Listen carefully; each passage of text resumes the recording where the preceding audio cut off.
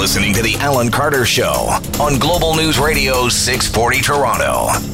Welcome, and Friday afternoon. It looks like the end of days out there, dark, dingy, but that is not the worst, because I can tell you what, folks. Storms are coming. That is true.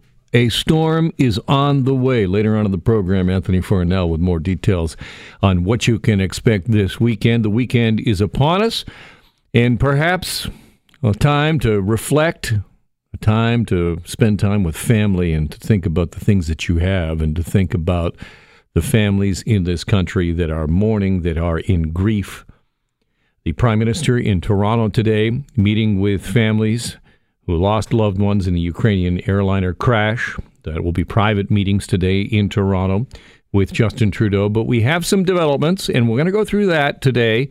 And I also want to kind of go through that extraordinary press conference yesterday by the Prime Minister in Ottawa, the press in the press gallery, and try and sort of look at what he said and what he couldn't say and what does it mean. And I think you'll take away from that some conclusions about Canada's place in the world.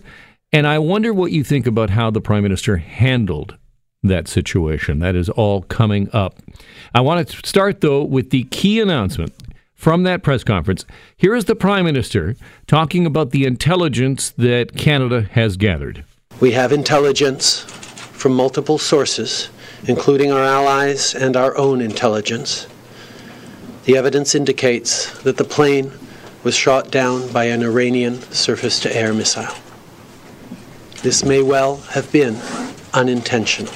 That is the key headline from the press conference yesterday, and reverberated around the world, not just across Canada, but around the world, as this accusation that the Prime Minister has that we have evidence. We have evidence that is strong enough that he can make that kind of statement and say that this is definitively what happened. Here is David Akin of Global News trying to get some clarity from the Prime Minister on the qualifiers that were in that statement. Can you be as definitive as you can be, knowing what you know, knowing what you can't share with us, about the intentionality of this apparent missile strike? I think that is one of the reasons why it is so important to have a full and credible investigation. Before we get into definitive conclusions, as you say, we need to ensure that we have all the facts gathered. The intelligence and evidence right now suggests very clearly a possible and probable cause for the crash, but it is all the more necessary, therefore, to gather all the evidence to have a complete picture of what happened. That is the Prime Minister speaking yesterday, and you heard even more qualifiers within that. Suggests. The evidence suggests. Most likely. All of these qualifiers, and it seemed, I don't know if it seemed this way to you, but certainly as I watched this unfold, it seemed so interesting to me that the Prime Minister is walking such a fine line here. Here he is saying to the nation, we have evidence that says an Iranian surface-to-air missile brought down this airliner, taking all of these Canadian lives, and then yet, in the very questions afterwards, he then seems to qualify it even more. Iran this morning is completely denying what the Prime Minister is asserting. Here is Redmond Shannon with the Iranian response. The head of Iran's Civil Aviation Authority says no, there were no missiles were fired, and this is all wrong. He says, again repeating Iran's line, that simply there was a fire on the aircraft as it hit the ground, and he says a full investigation is needed in order to find out why there was a fire on the aircraft. That is Redmond Shannon from Global News reporting. Now, Iran has accused Western governments of quote-unquote psychological warfare in claiming that the Boeing jet that crashed near Tehran was brought down by a missile. Quote, if they are certain and have the courage, they should share any finding that has scientific and technical backing, unquote, said the head of Iran's Civil Aviation Organization. So where is the evidence? The Prime Minister was asked repeatedly, will he share the evidence that he has, the evidence that has brought him to the conclusion that a missile brought down that plane? The Prime Minister said no, he would not share it. And then this question, if it turns out that the thing you just told the world happens to be true, what is it that Canada will do about it? Anything in the range of responses would need to start from a clear understanding and a credible confirmation of what actually happened, and that is why a proper and full investigation is going to be so important. What, a credible confirmation of what happened? You just told the world what happened. This is such a difficult line for the Prime Minister here, and I think you have to keep in mind what country we're talking about here. This is Canada. We are not a world power. We are a mid-power, perhaps lower mid.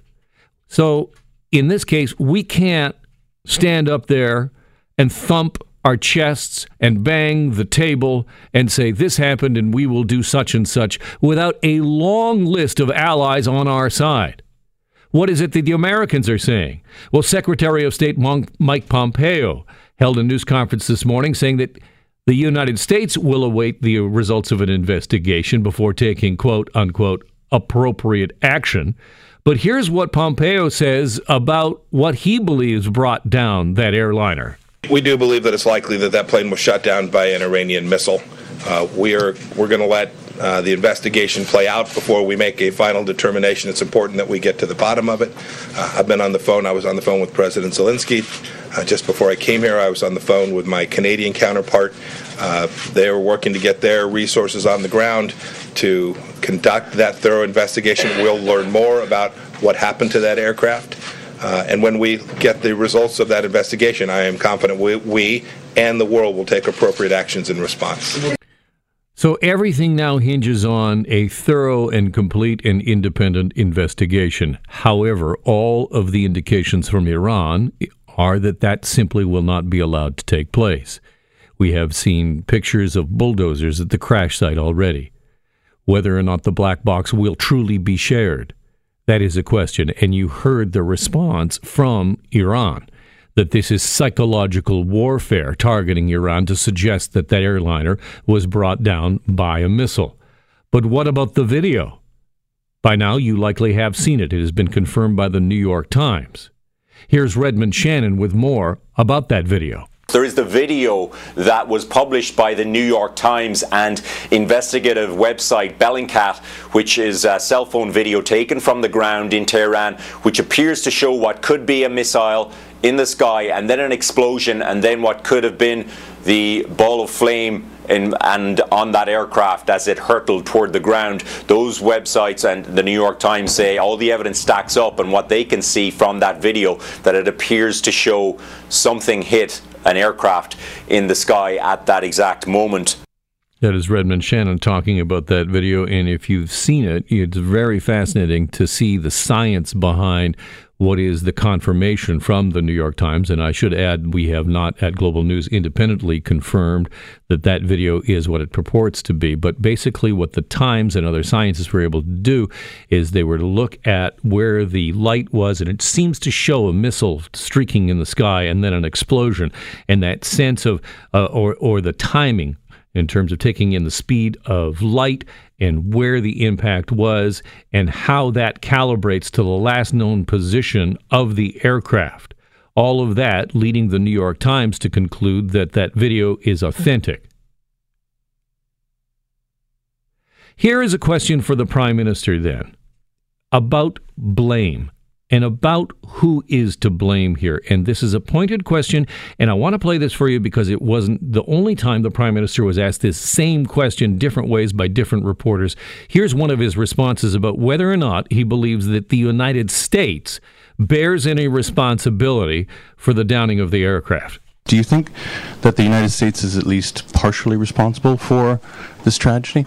I think it is too soon to be drawing conclusions or assigning blame or responsibility in whatever proportions.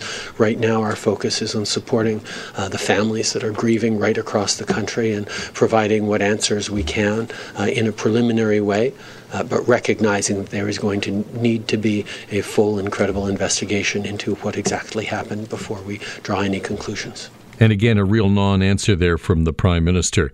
And I will note that there were a number of commentators that pointed out that after a number of different journalists asked that same question in different ways, people are like, well, this is ridiculous. This is outrageous. Part of the role of journalists and part of the thing that you do in those press conferences is you just simply ask the same question 5 different ways. It's part of the job. It is part of the way that you do the job, because often the same question from different angles and from different tacks will get you an answer that is more revealing. That, perhaps the first 3 times it'll be message track, and the 4th time you'll get somewhat closer to the truth. And finally, our last clip here. Is this an act of war? Listen to the Prime Minister here as he circles back to that fine line between saying what actually happened and assigning any kind of blame. We got confirmation over the course of last night and this morning on this particular set of conclusions that I've shared today. But obviously there is much more work to be done, much more data to be analyzed, and that's why the credible investigation is so important. That is Justin Trudeau speaking at the press gallery in Ottawa yesterday. The Prime Minister in Toronto today for private meetings with families of the victim.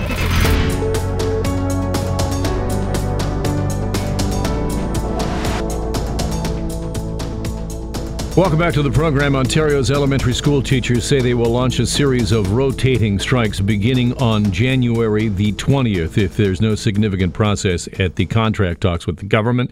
This will follow an escalation of work to rule, which is set to begin on Monday from the Elementary Teachers Federation of Ontario. The union saying that the moves are necessary because the province has not made concessions at the bargaining table. To talk more about this, I'm pleased to welcome back to the program Sam Hammond, who is the president of the Elementary Teachers Federation of Ontario. Hi, Sam. Hi, Alan. Thanks for having me on. Why escalate? You are still talking, are you not? We hope that we don't have any additional dates set as of today. We hope that those dates can be set ASAP. But we spent 4 months at the bargaining table from late August till the end of December, and during that time, there's been absolutely no movement or meaningful conversation or negotiations at the table on behalf of the government. We feel that there are no options left to us except for what we're doing now to try and get the attention of this government.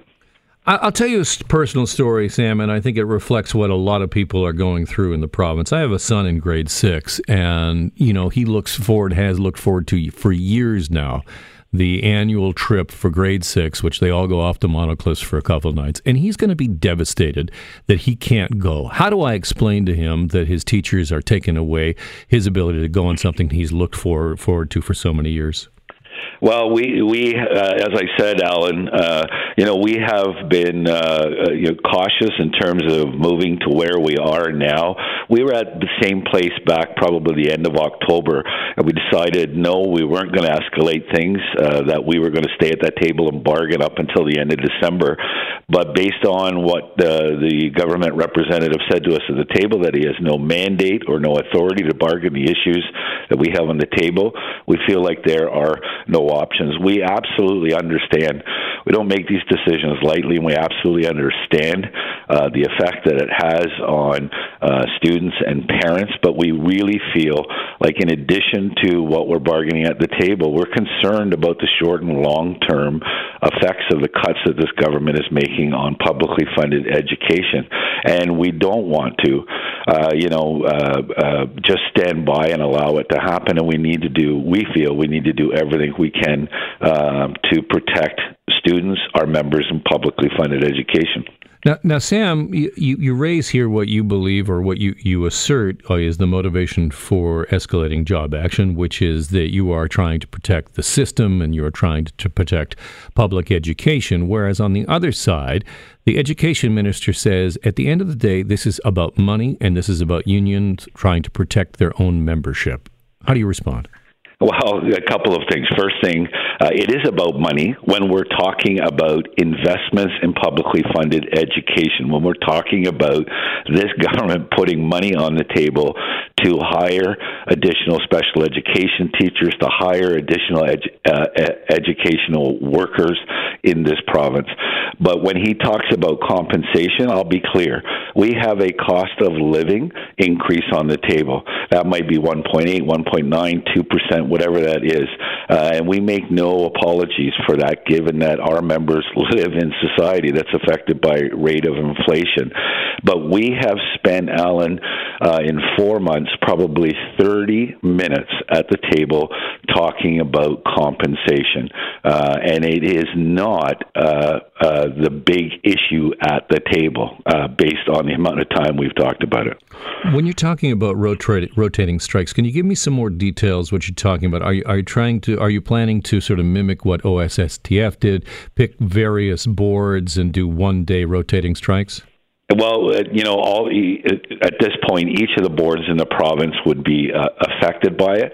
But in terms of what that's actually going to look like, we're going to give the public advance notice, a minimum of 5 days. We hope we provide more, but I'm just not prepared to talk about the details of that until we do it. So you're saying it may be province-wide?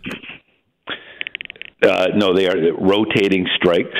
Yeah, but are you going to do a rotating strike in terms of a province-wide one-day strike, or are you going to pick and choose various boards the way OSSTF has? I appreciate what you're asking, but we're going to wait until we release that publicly in terms of the details. And what do you consider to be, you've said that if there is considerable progress, you will call off these planned rotating strikes. What does considerable progress mean? Well, we're actually, if the government is actually comes back to the table, and their representatives actually talk about the issues that are on the table, how we can work together to resolve those issues, what's important to students and our members and their learning experience, etc., then we'll see that, in a big way, progress, because they're actually engaging in those conversations. But we're hoping and we're asking for, and have said that we would like to see a deal by January the 17th, which is a week from today. Sam Hammond is the president of ETFO. Thank you so much for being on the program. No, thank you, Alan. My pleasure. Well, when it comes to, getting through your education, if you ever do get through your education, considering all the problems and all the labor disruption we have in this province, what do you do for a job? Well, a message from Queen's Park this week aimed at young people right across this province.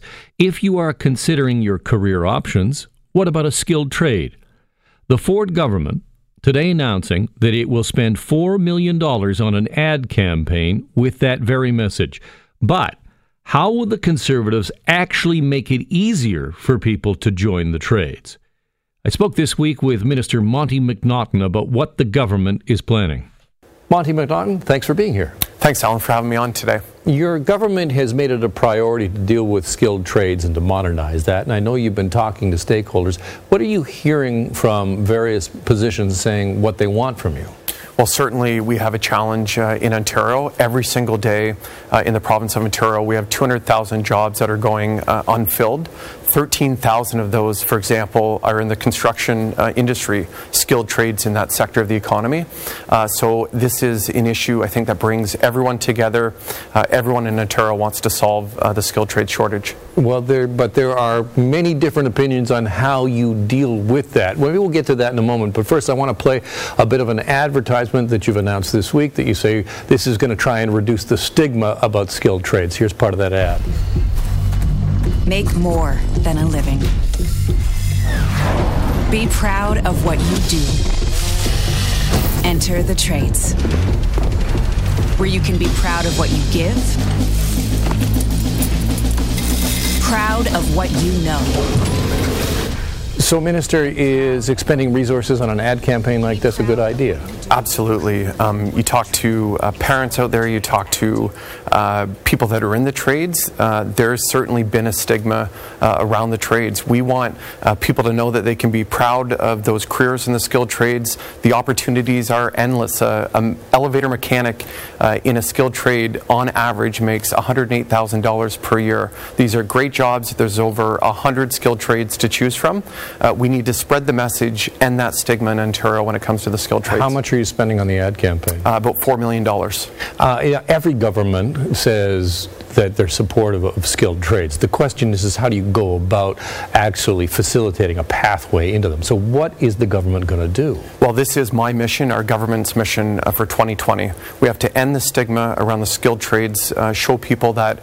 but stigma is not going to get it done. Right. This is number one, do this marketing campaign, advertising campaign. Secondly, we have to simplify the apprenticeship system. And thirdly, we need to encourage businesses to bring on apprentices.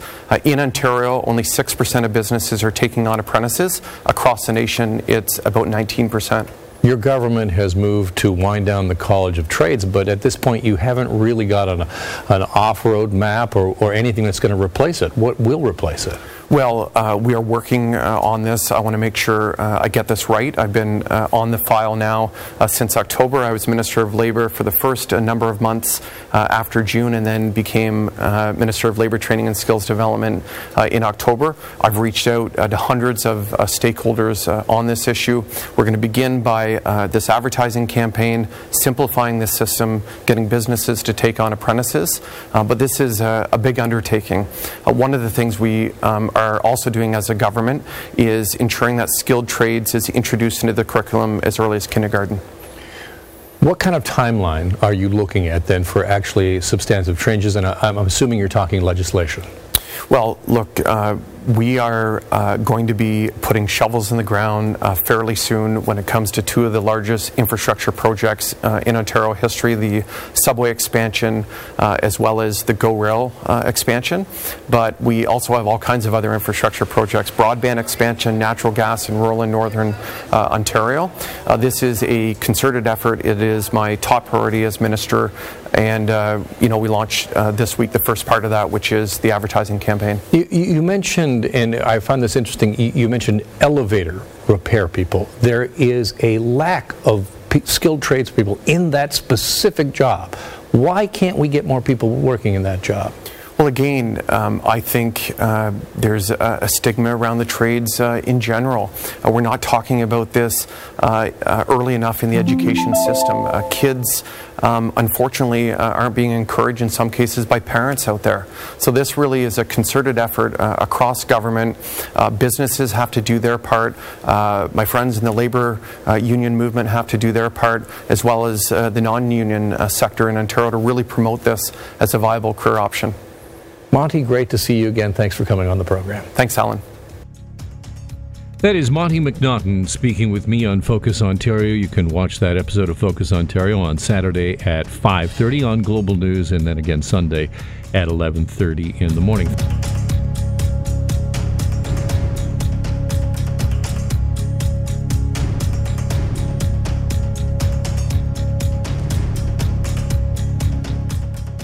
Welcome back to the program. Some sad news in the world of politics. In Newfoundland and Labrador's John Crosbie, an outspoken former federal cabinet minister, has passed away. His family confirming he died this morning following a period of declining health. John Crosbie was 88.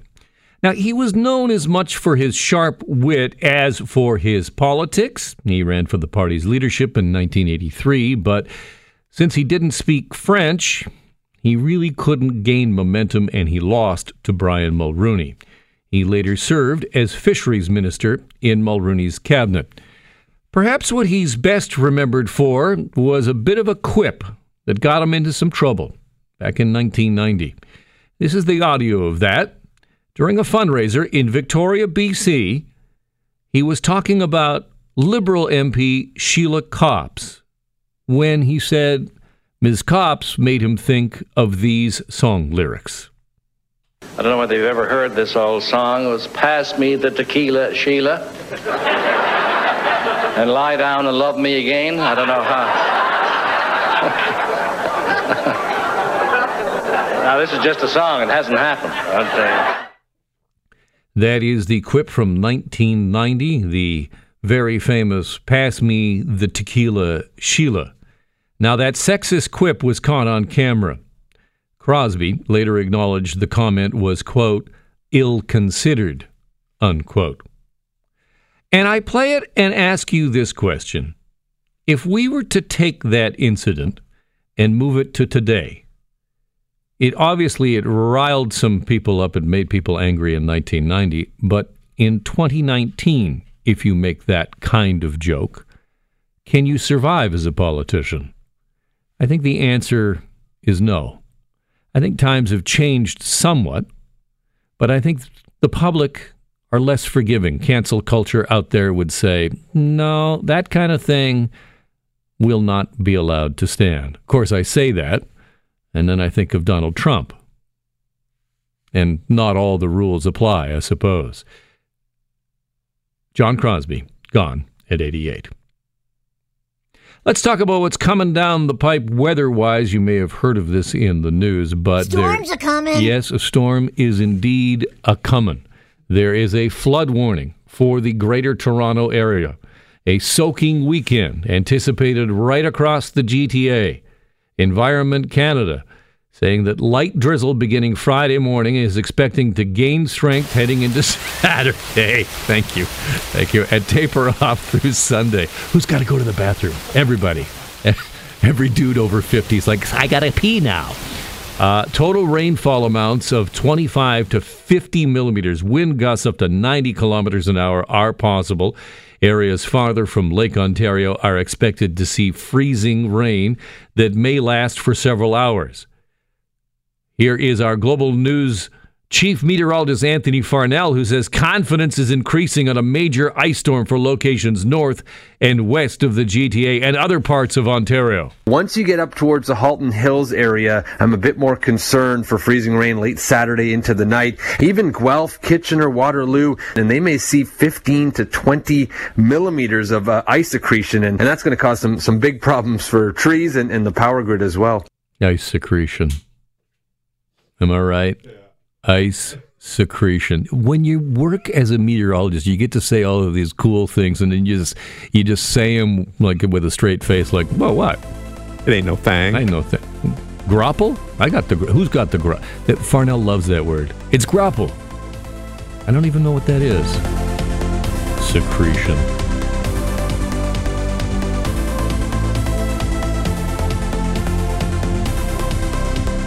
Welcome back to the program. Let's get to that royal rift, shall we? And more developments from Buckingham Palace, where royal sources say Queen Elizabeth is leading four-way talks with Prince Charles, William, and Harry after Harry and Meghan declared this week publicly that they were going to, quote, step back from their roles with the royal family. Here's reporter James Longman. The Duchess of Sussex is back in Canada after she and Harry dropped their royal pullback bombshell. Baby Archie had remained there while his parents came to London for an appearance. Now Harry still in the UK, the Queen and three princes looking to find a workable solution. That's right. Archie is still here. Archie's staying here where he's safe in Canada. Meghan is back, and of course it sounds like the Queen is ticked. More and more reporting is that the Queen had urged Harry not to publicly announce this step back until the family had figured it all out. And then Harry and Meghan said no and basically gave Charles and the Queen about a 10-minute heads up that this thing was about to drop on Instagram. Hey, wait a second. Who pays the tab for Harry and Meghan after all? The Queen had a series of conference calls to find the best solution for the complicated issues, including questions about who will foot the bill for the couple's cost of living. Police protection, travel, even their home in Windsor are all costs currently picked up by British taxpayers. And I'll tell you something for free, that cost had best not be passed on to Canadians. I'll tell you what. The other thing I love is this thing that was trending yesterday, because let's make Harry the Governor General. There's a couple of problems with that. One, he's not a Canadian citizen, and generally we like Canadians to be the Governor General. It's been that way for about, 60, 70 years. And the other thing is that the Governor General is the Queen's representative in Canada, and right now he's not getting along so well with Grandma. So that could be awkward. Laura Hensley is our regular Friday contributor with everything pop culture related, and she joins me in studio now. Hi. Hey, Alan. You love this story? I can't get enough. Can't get enough. No. Me either. It's like every single time you think Meghan Markle and Prince Harry can do something outrageous, they one-up themselves. And I think the fact that now they're probably going to be spending half their time in Canada, I have an even deeper vested interest in what they're doing. Sheba Siddiqui is my producer and often weighs in whenever Meghan Markle comes up. What are your thoughts on this? You think Meghan and Harry should make a permanent home here in Canada? I think they're going to. I don't even think it's half the time as what they said in their statement. I think that they're moving here permanently. They might make some couple of visits here and there to go see Grandma, but they're coming to Canada. Do you think that Harry knows what a Canadian tuxedo is, by the way? Could we get him like a, does everybody he's know here that? often, and come on, his when she was his girlfriend, he was here all the time. So you think he has matching denim top and bottoms? I think he'd look great in it. All right. Let's talk about Meghan herself, because I don't know if we really in Canada appreciate the level of dislike in the UK and the way the UK press treats Meghan. Give me a sense of that, of what you know of it, Laura. Well, I think that the tabloids in particular were really, really hard on Meghan. There was racist comments. They were constantly chasing her and Harry. And for Harry, who lost his mother because of being chased by a paparazzi, he has a really deep fear that the same fate could happen to Meghan. So I think Meghan had a really hard time in the public eye. And she said this, Harry and Meghan have sued tabloids. They've asked for privacy. They released a statement in their documentary saying it was really hard for them and they wanted to have a bit more of a stepped out of the spotlight role. And the British press just didn't give it to them. So I don't really think it's that shocking that all of a sudden they want to get out of there and come to a place that perhaps won't follow them as much. But Sheba, that's not going to happen. It doesn't matter where. They can't go anywhere. It doesn't matter where they go in the world. The press, whether it's Canadian press or British press or just, anybody, royals, lovers, they're going to be followed everywhere. I think they're aware of that, and I suspect that Meghan has a plan. I mean, so far, the way that she's been living her life, this wasn't overnight. She's been planning this. Harry brought home his black girlfriend, and there was a huge outrage across England for this. So, I mean, she knew what she was getting into, and I think that she's not one to take anything lying down. The abuse she's gotten, the reports that have been made about her mother being, a drug-addicted crackhead in the United States when she's actually, a master's educated yoga instructor and certified therapist. I mean, the racism has been there from day one, and Meghan's out, and I don't blame her. I love the comment about bringing home your black girlfriend. I get a feeling that she just now has watched the film Get Out. You know what I'm saying? Yes. She watched Get Out over the holidays. She watched Get Out. She was on Vancouver Island. It was a bit stormy. What do you want to watch? Let's watch Get Out. And they're like, oh my. That was my favorite tweet this week. Yes. The movie poster recreated. Yes. Yeah. She finally watched Get Out. How does this play out from here, Laura?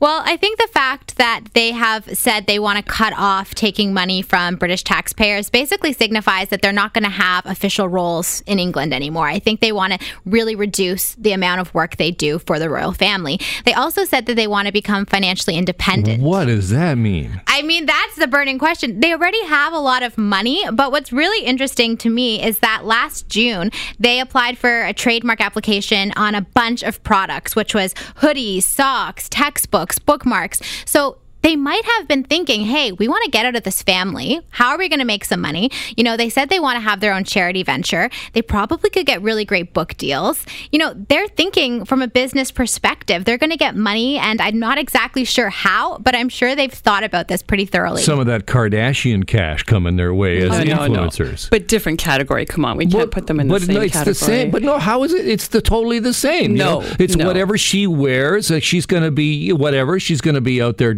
with some sort of juice cleanse next month. Oh my God, Alan, you're hurting me. Come on, this is Meghan. There's no juice cleanse going on here. She's an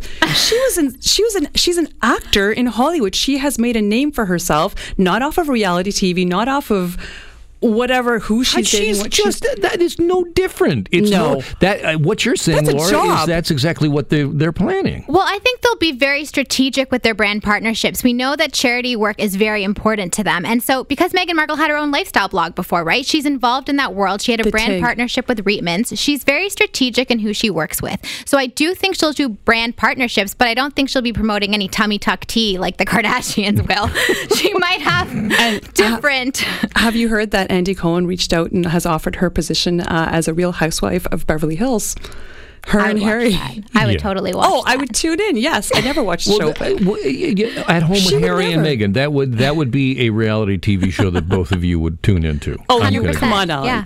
So, why is it that you're such big fans? I don't mean to disagree, but I just want to understand, what is it that attracts you to Meghan Markle as a character, as a person to follow? What is that? I personally really like the fact that she's sort of sticking her middle finger up to the royal family. She has tried, from what I can see in the press, to make amends and to be kind and to follow their rules. And it's been nothing but challenging for her. And she hasn't been welcomed. And I think she's finally stepping back and saying, hey, I am a mother, I'm a wife, I'm a person, I deserve respect, and I'm going to do things on my own terms. And I really respect that. She's handled herself with nothing but grace and dignity with these in-laws who have just railroaded her. And it's just, you have to respect that. And it's a lesson for every woman out there. Anybody who's got trouble with the in-laws. Are your in-laws listening to the radio right now, Sheba, by Mine? the way? I have no idea, but my in-laws are great, really. You know what? You know what the rule is? I didn't marry the eldest son. Never marry the eldest son, because there's so much pressure put on, even though Meghan didn't either. Oh, yeah, you run. I married the middle child out of 5. Nobody cares about him, so we get away with everything. Man, I'm the eldest son. Nobody told my wife. All right. Let's move on to some other pop culture. Thank you, Sheba. Appreciate you being here. Let's talk about Justin Bieber saying he has Lyme disease, and now, of course, joins a growing number of other celebrities who have opened up about having Lyme disease. Justin Bieber, he posted on social media the other day that the reason he's been stepping out of the spotlight and looking sick is because he's secretly been battling Lyme disease. And this is something that we're going to see a lot more in his YouTube documentary series, which is coming out in a couple weeks. But I think Justin just really wants to tell people more about the disease. And we know that other celebrities like Avril Lavigne has it, Bella Hadid, Gigi Hadid, Yolanda Hadid, the whole Hadid clan, they've been very vocal about raising awareness around this. And I was a little surprised to hear that Justin's been battling this too. Is it unfairly targeting celebrities, this disease? What is going on? You know what? I don't know. The fact that it comes from a tick bite terrifies me. I mean, I guess a lot of these celebrities live in California where the weather's different. They're probably outside a lot more in nature. What are you talking about? Celebrities are outside in the nature more than regular people? I think so. Hiking in California. That's what I would do if I lived there. Were they just hanging out with deer ticks? I don't know. Warm, the Alan. I don't know about that. Let's move on. You got any Lizzo for me? I asked for some Lizzo. I think this is probably my favorite record from last year.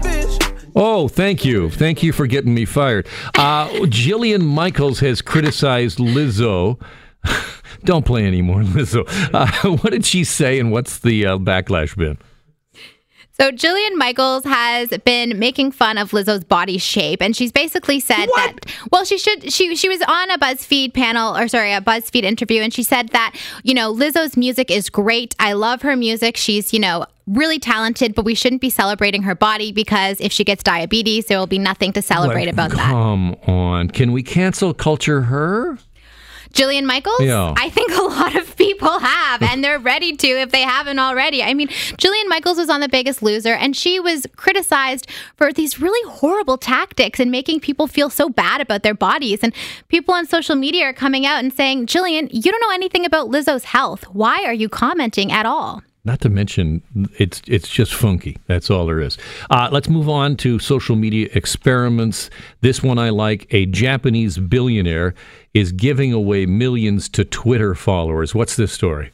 So a Japanese billionaire is doing just that. He has tweeted that he's going to give $9 million out to 1,000 people on Twitter to see if it'll improve their happiness. So this is a very expensive social experiment. So basically anyone could enter in this contest. You just had to retweet his tweet, and then they were going to randomly select the 1,000 people. So he did this a year ago as well. And the whole purpose of this experiment is to say, okay, if I give you this money, does it improve your quality of life? Are you happier? So he really wants to follow these people and see if that portion of money has significantly improved their well-being. I'm just going to ask you, if that cash came your way, do you think you would be happier? I mean, I think any amount of money could be used to make you happier, but it just determines how happy you are in the first place. I think I would put that money towards, I'm getting married in the summer, and so that's costing me a lot of money. Are you marrying the middle child? I'm marrying the eldest, which now I'm reconsidering. Oh. So. Run. All Laura. right. Thank you so much, Laura. Appreciate you being with us. Stick with us here because I got one more. It has been a long and difficult week in this country, so let's finish off with this. This is how not to call a basketball game. This is note to future broadcasters. An on-air tribute to a dead pet is not a good time to get fired up over a crazy dunk. This is a clip from a high school basketball game in Minnesota where one announcer reveals that his dog has recently died after being run over by a car, and then listen to what happens. Well, and then there's one more gone. There's one more gone, but not forgotten, and that's our sweet Lucy. At the age of 12, she was run over in our driveway. Oh! Like that? Was she run over like... Was she run over like that? That after a thunderous dunk. Wow. That is how not to call a game. I hope you have yourself a great weekend. Stay dry, everybody, and join me tonight on Global News at 5:30 with my co-anchor Farah Nasser, a broadcast simulcast right on this radio station beginning at 6. Laura, always great to see you. Thanks for being here. Sheba, thanks for putting up with me for another week. Always. I have no choice. Exactly. We'll see you again on Monday, everybody.